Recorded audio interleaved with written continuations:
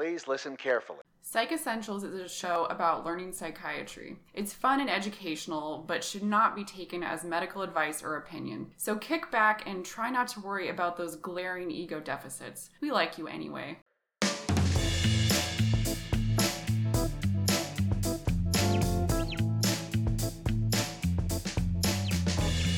Hey, Lindsay. Hey, James. Welcome back to another episode of Psych Essentials. Hey, we are in our personality disorders series. 2 episodes ago, we laid out all the personality disorders, and now we're going through cluster by cluster. And now, which cluster are we at today? We are in cluster B. Now, you may be wondering what type of granola I brought today.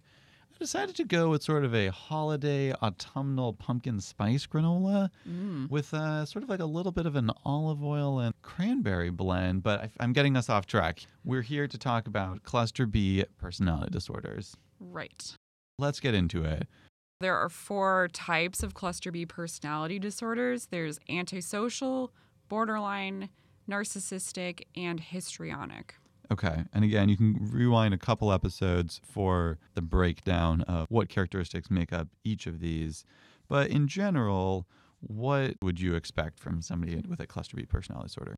Patients with cluster B personality disorders are often pretty demanding when they're interacting with people. They can be pretty dramatic and sometimes impulsive as well. They're often characterized by having pretty labile and unstable emotions. And sometimes they can be pretty emotionally sensitive to the feeling of others, and they can read people pretty well, especially facial expressions. Sometimes they can have poor interpersonal boundaries. Sometimes they'll seem very grandiose and kind of narcissistic. And other times they might seem more aloof. Some of them can be pretty self-focused and have difficulty empathizing with others or understanding what other people might be feeling in response to them. You can also see this very black and white, all or nothing thinking pattern. We sometimes see it in something called splitting, and we'll get into that in a little bit. These types of patients are also characterized by having very tumultuous relationships. And then one other characteristic that you'll often see is this, what we call help-seeking, help-rejecting behavior, where someone's asking for help with something, but yet when someone tries to help them with it, they're like, nah, that's not going to work for me. That's not going to work. And so it feels weird for people interacting with patients with cluster B personality disorders. Yeah, this would be a really challenging situation for a lot of doctors to be in. Yeah, these patients are often quite challenging for really most providers, and they often evoke a lot of strong emotions in us. Sometimes people feel like they're being manipulated. Yes, that's or common. These people are just difficult. I just need someone to come talk to this person because I can't deal with it anymore. Yeah, these patients are really challenging. But one word of caution is that these patients also deal with a lot of stigma. There was some recent ethnographic work that demonstrates that nurses actually show less sympathy towards patients with borderline personality disorder than with other patients who have mental illness. And even though that's calling out nurses, I would be surprised if that didn't also apply to other healthcare providers. Definitely. It's not just nurses. One thing that's important as we're thinking about stigma and labeling is being careful about some of the language that you're using when you discuss this disorder with patients or when you talk about people who have this disorder. I would encourage you to use person-first language, so that's a person who has borderline personality disorder as opposed to that borderline. Right, exactly, yep. Which is furthering the stigma and sort of othering people. Yeah, definitely. In a way that I don't think is creating empathy or engendering a sense of warmth or I care. agree. And I think this speaks to how important it is to continually work towards cultivating empathy for patients with cluster B personality disorders, even when it's really hard to do so. I think, recognizing that the behaviors that patients with cluster B personality disorders exhibit, while they can be really maladaptive, perplexing, and even seemingly manipulative kind of on the surface, these behaviors were likely adaptive and helpful to them at some point in their life. Maybe they even helped them to survive in their environment and got their needs met. So that can be helpful for a provider to kind of keep in the back of their mind when they're interacting with these patients. Right. Thinking about like, okay, let me take a deep breath and remember like, where did this come from? Why is this happening? Right. It's not just me. Yeah. And it didn't, these behaviors didn't just come out of the blue for you today. Exactly. And I think it's similarly common to see emotional distress in staff and people that are working. And so note that like just being around people who are dysregulated and upset is upsetting in and of itself. And so working to manage that and recognizing that in other people and cutting people some slack, offering to help step in, letting people take some breaks. Yeah. And then I think one final thing to keep in mind is that I think, because these patients are so difficult at times, there can be this sense of hopelessness that we take on. It's really important to continually remind yourself you can work effectively with these patients. There are a lot of good techniques that we have at our disposal, and most of these patients are treatable and will get better with time. Absolutely. I think that's a great message. I'm glad you said that. As you can imagine, the chaotic environment and some of the relationship problems that characterize these patients also translate into the medical setting.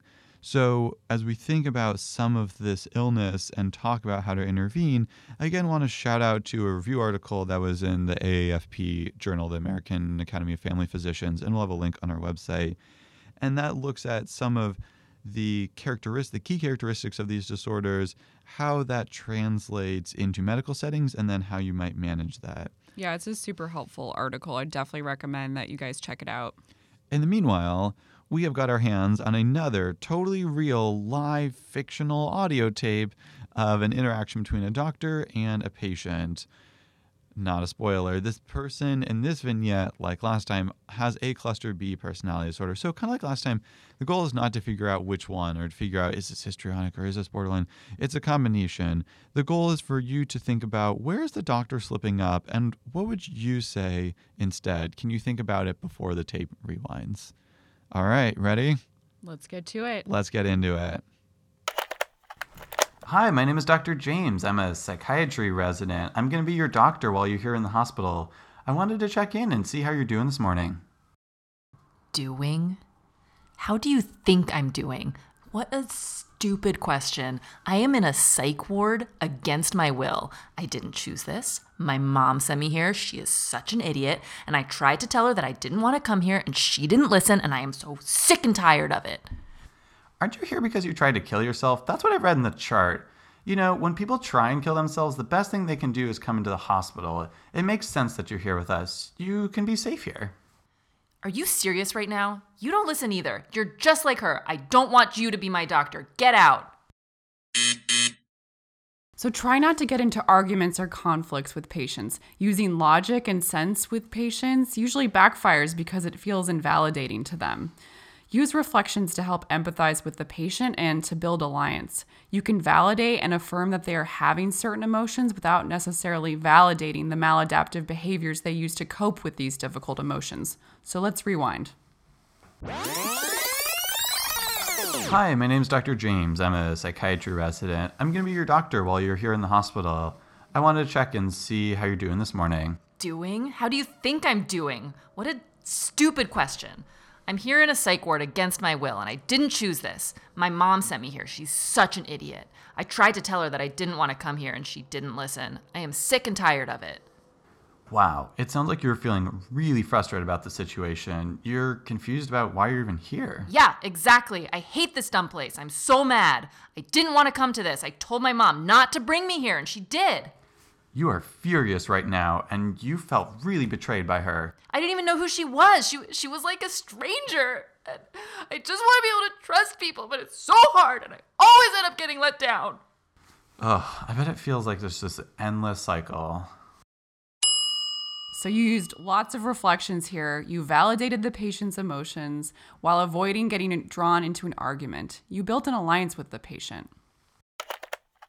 Dr. James, I feel like you really understand me, and I know I can trust you.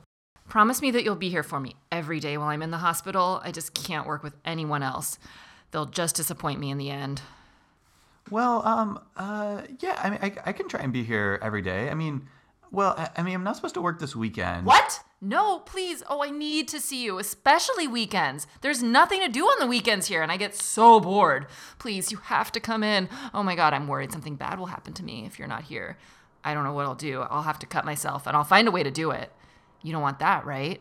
Wait, you might hurt yourself? Oh my gosh. No, I don't want that to happen. I'll just come in. I'll come in this weekend. Oh, thank God. You're the best, Dr. James. So something went wrong here. You can see that the patient really liked Dr. James. So what's wrong with that, right? And actually, that's an okay thing. But we know that patients with cluster B personality disorders can develop idealization.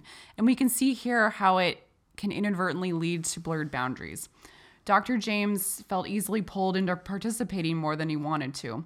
While it's good to want to help your patients, it can lead to exhaustion, burnout, and it can take you away from treating other patients too. As a result, it's really important to notice when you start to see this and to think about why. And so in this case, the patient is threatening to engage in maladaptive self-harm behaviors to get her needs met. Many patients with cluster B personality disorders often have poor interpersonal boundaries. And it can be really hard to set limits with these patients, since patients might be upset with you in the short term, but it's very helpful for patients in the long term. You can be a role model by using yourself to establish clear limits and boundaries with the patient. So let's rewind and try again. Dr. James, I feel like you really understand me, and I just know I can trust you. So promise me that you'll be here for me every day while I'm here in the hospital. I just cannot work with anyone else. I know they'll only disappoint me in the end. You know, it sounds like having a doctor you can trust is really important to you. And I want to be really clear about how our hospital works so there aren't any surprises. I'll work with you every day while I'm at work. On weekends, though, there's going to be a covering doctor who will check in with you instead. And I'll make sure that the covering doctor knows what our plan is. You're not going to be here during the weekend? I'm going to hurt myself if you're not here. You have to be here. Wow, it really sounds like the idea of me not being here this weekend is really scary, and it feels kind of overwhelming to you. Yeah, I guess. I mean, didn't you hear me? I'm going to cut myself. I might not even wait till the weekend. You suck, Dr. James. Wow, you are really upset right now. Furious. I mean, I can understand that. And yeah, self-harm behaviors like cutting can be really dangerous. And so if you're feeling like you want to cut yourself, how could you keep yourself safe? Could you come talk to me or one of the nurses to talk about that? Yeah, I guess I can. I think it would be useful to take some time and think about what are strategies that we are going to use to help yourself calm down when you're feeling as upset as you're feeling right now. Right. So what's different here? This time, you tolerated the patient's anger towards you. And that shows the patient that you're taking the time to understand them and you're not trying to change their distress. It also is modeling for the patient how to effectively cope with their own anger. Another thing you did was reflect the patient's emotions. All of this is really good. Okay, so let's take some time and think about what are other strategies you could use to calm yourself down when you're feeling as upset as you're feeling right now? Yeah, I guess that's a good idea. What sort of strategies have helped you feel calmer in the past? I don't know. None. Nothing works. That's why I cut. I mean, that helps me feel better. Okay. What about exercising or taking a walk when you're upset? Is that something you've tried? I don't know. I don't think that would work for me. Walking doesn't calm me. Okay. Sometimes temperature changes are helpful, like even putting your hands or face in some cold water when you're upset. In fact, one of the ways that works is it helps your heart rate to get lower, which is calming. Do you seriously think that I could just carry around a bucket of cold water with me? Well, I agree. We'd have to talk about that. But what about some breaths that are slower, kind of relaxing? In fact, I think we talked about that yesterday. No, that won't work. That's a DBT thing, isn't it? Yeah, DBT doesn't work for me. Nothing works for me, actually. And you're not going to help me either. So this is all so useless. Okay, so you're just saying no to everything I'm suggesting. And it just feels like you're doing this on purpose. Like, if you just listened and tried one of these, I know it would help. Like, why can't you just, if you just, do that? It's just so frustrating. Like, we're never going to get better if you have that attitude. The patient is displaying what's called help-seeking, help-rejecting behavior. This is when a patient seeks help with something, but then dismisses every potential solution the provider comes up with to address the problem. This is really frustrating, and it can feel like you're working harder than the patient. It can be tempting to want to counterattack the patient and even accuse them of doing it on purpose. It's usually not on purpose. The patient wants help with stopping cutting, but consciously or even subconsciously fears losing that important coping strategy. Some people think that the patient also fears losing the relationship with the doctor. It's important to empathize that the patient can get better while building new skills and also keeping their relationship with the doctor. So let's rewind. Nope, that won't work. That's a DBT thing, isn't it? No, DBT doesn't work for me. Nothing works for me. And you're not going to help me either, so this is all just so useless. Okay. It seems like it's really hard for you to think of a strategy right now, and I bet even the idea of that seems really overwhelming. I'm going to give you some time to think about strategies on your own for the next 30 minutes. After 30 minutes, I'm going to come back and I'm going to check in and see where you're at. I do want you to know that we're going to keep supporting you while you're here in the hospital. This is so hard for you right now, but you came in and you really want to make some important changes in your life. So let's keep working on your goals while you're here. You gave the patient some space and time to do some independent work on the task at hand. You also reassured the patient that you would be a part of her care even once she started to improve.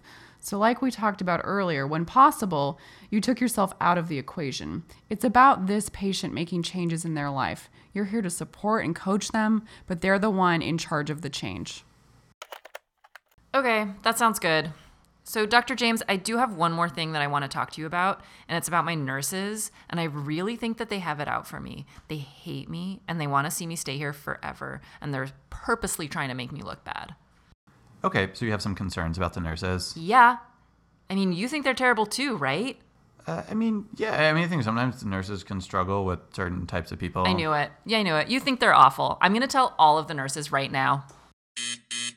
Uh-oh, more conflict. So what's happening here? The patient is doing something. We saw it earlier too. They're engaging in splitting behavior. Like earlier, that's where people create black and white divisions where they really like certain things or people and dislike others. Why? Here we could hypothesize that the patient feels persecuted or devalued by the staff. This may or may not be the outside reality. In folks with cluster B personalities, it's more based in internal self-distress and self-criticism. Since no one likes feeling bad about themselves, one way that folks with these traits react is by turning these feelings outward. For instance, here the patient is turning around and accusing the staff of hating her. That allows her to avoid her internal uncomfortable feelings. So what do you do about this? Try asking about the feelings behind the split. It doesn't usually help to agree or disagree with the split. You can also set limits about what you will and won't talk about if necessary. You're having concerns about the nurses? Yeah.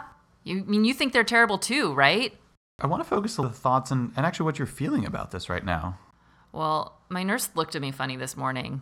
Huh. Okay. And how did that make you feel? I felt judged. I cursed him out. I've cursed him out every single time that I've seen him since this whole morning. He can't treat me like that. I mean, I deserve better than that. You need to change who I'm working with.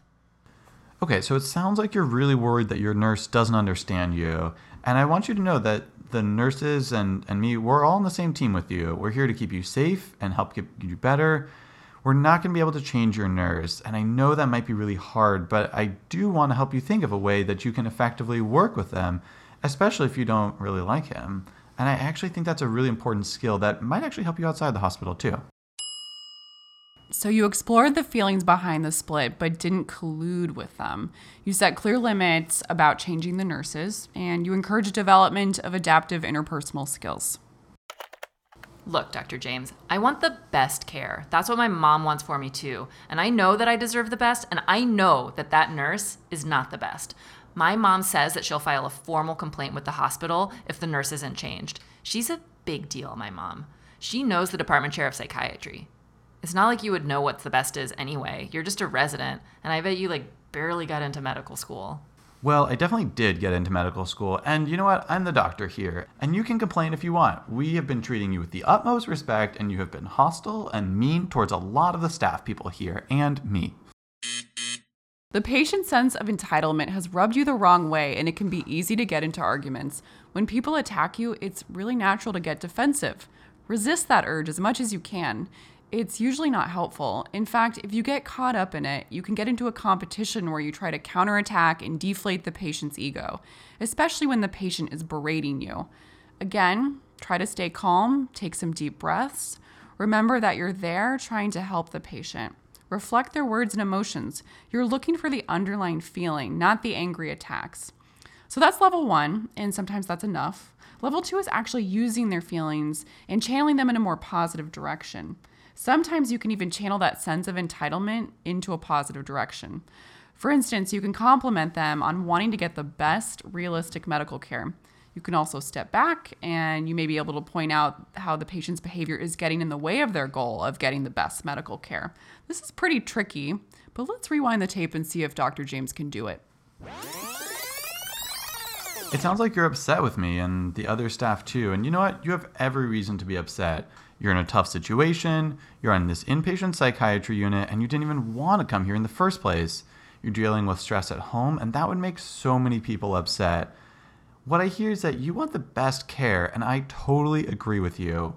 Everyone deserves good care.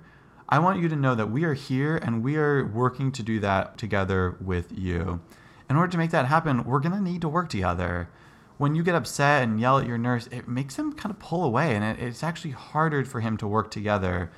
We're on the same team here and you deserve all the team support you can get. This is so hard, and let's use that energy that you have and focus it on getting you better. Fine, whatever. I mean, if it's important to you for that same nurse to work with me, then so be it. Right. So that went a little better. The patient's not thrilled about this outcome, which is okay. It's fine. You aren't necessarily focused on her being happy with the decision, but you're bolstering her self-efficacy. You validated the patient's anger while encouraging the patient to channel it into dealing with the illness instead of directing it towards staff. You also did a good job of setting clear, firm boundaries. Whew, that was exhausting to listen to. That was a lot of tape. Let's do some quick takeaways before we wrap it up here. Some of the key things. 1, reflect and validate the emotions even more than you think you need to. I could have done 3 times as much in that tape, and it still would have been acceptable and probably even more helpful. I think that is such an important thing to keep in mind with these patients. If they feel like you understand them, where they're coming from, even if it's like a negative emotion, like anger, whatever, like, oh, you get that I'm really angry right now, that actually helps them to calm down. Definitely. Reflect, validate. I hear what you're saying. I understand what you're saying, and it's important that you're feeling that way. What else? Setting boundaries. So being really clear what you can and can't do and holding up to what you've said. Maintaining consistency is going to be really important, even if it's hard, and especially when it's hard. Yeah. I think another takeaway that I have is how important it is to tolerate the patient's distress towards you. It can be really hard to set those boundaries because patients don't always like that. They can be upset with you, but in the long run, it can be really helpful in just having their anger, upset, distress contained by you and tolerated. I mean, you're modeling for them how to deal with those emotions in the future. So it's a really positive thing, even though it feels kind of icky in the short term. Totally agree. We also talked a little bit about splitting, and we talked about sort of instead of agreeing or disagreeing, thinking about like what's going on behind this. Yeah. One other thing that comes to mind with this example above is kind of like we said with our other cluster A personality disorder episode, this example wasn't an example of how to do it perfectly. It wasn't perfect. It's just one of many ways that you can approach scenarios like this. But it does follow some good general guidelines about how to work with patients who have personality disorders. For some good advice on how to work with patients with cluster B personality traits or disorders, I recommend that you talk to people at your institution who you admire and who do this well. It's not an accident, and they actually weren't born knowing how to do this. It's a skill that they've practiced time and time and time again. And that's one thing to keep in mind for yourself. It takes practice and time and watching other people do this well, and all of those things can be really valuable in your own training with this skill set. I totally echo that. Even the most experienced, skilled, practiced doctors still struggle with these patients, and it's okay to make mistakes. I think acknowledging it and continuing to work towards understanding the patient, working through the mistake, can actually be pretty useful for them. Yeah, absolutely. And in general, if you feel this way, you are probably not alone. maybe you feel slightly more strongly towards this person or towards that person, but in general, this is a component of countertransference. And I encourage you to speak to a supervisor or someone that you're working with about this. Learning not to avoid transference, but manage countertransference is a really useful skill that I think goes a long way towards improving your own sense of wellness and well-being. Yeah, definitely. Yeah, you're helping not just yourself, you're helping the patient out too. Absolutely. Well, that concludes Cluster B. Thanks for listening, and thanks to our guest. We'll be back next time for Cluster C. In the meanwhile, you can check out our website and let us know what you'd like to hear more about in the future. Our website is www.psychessentials.org. You can also follow us on Facebook and on Twitter at Psych Essentials. Check us out on iTunes, where you can rate, comment, and share Psych Essentials. Our music is by Javier Suarez off his album Tumbling Dishes. There's always a link on our website. People, places, details in this episode were totally fictional to protect confidentiality. Thank you so much for listening. We'll see you next time. Till next time. Bye.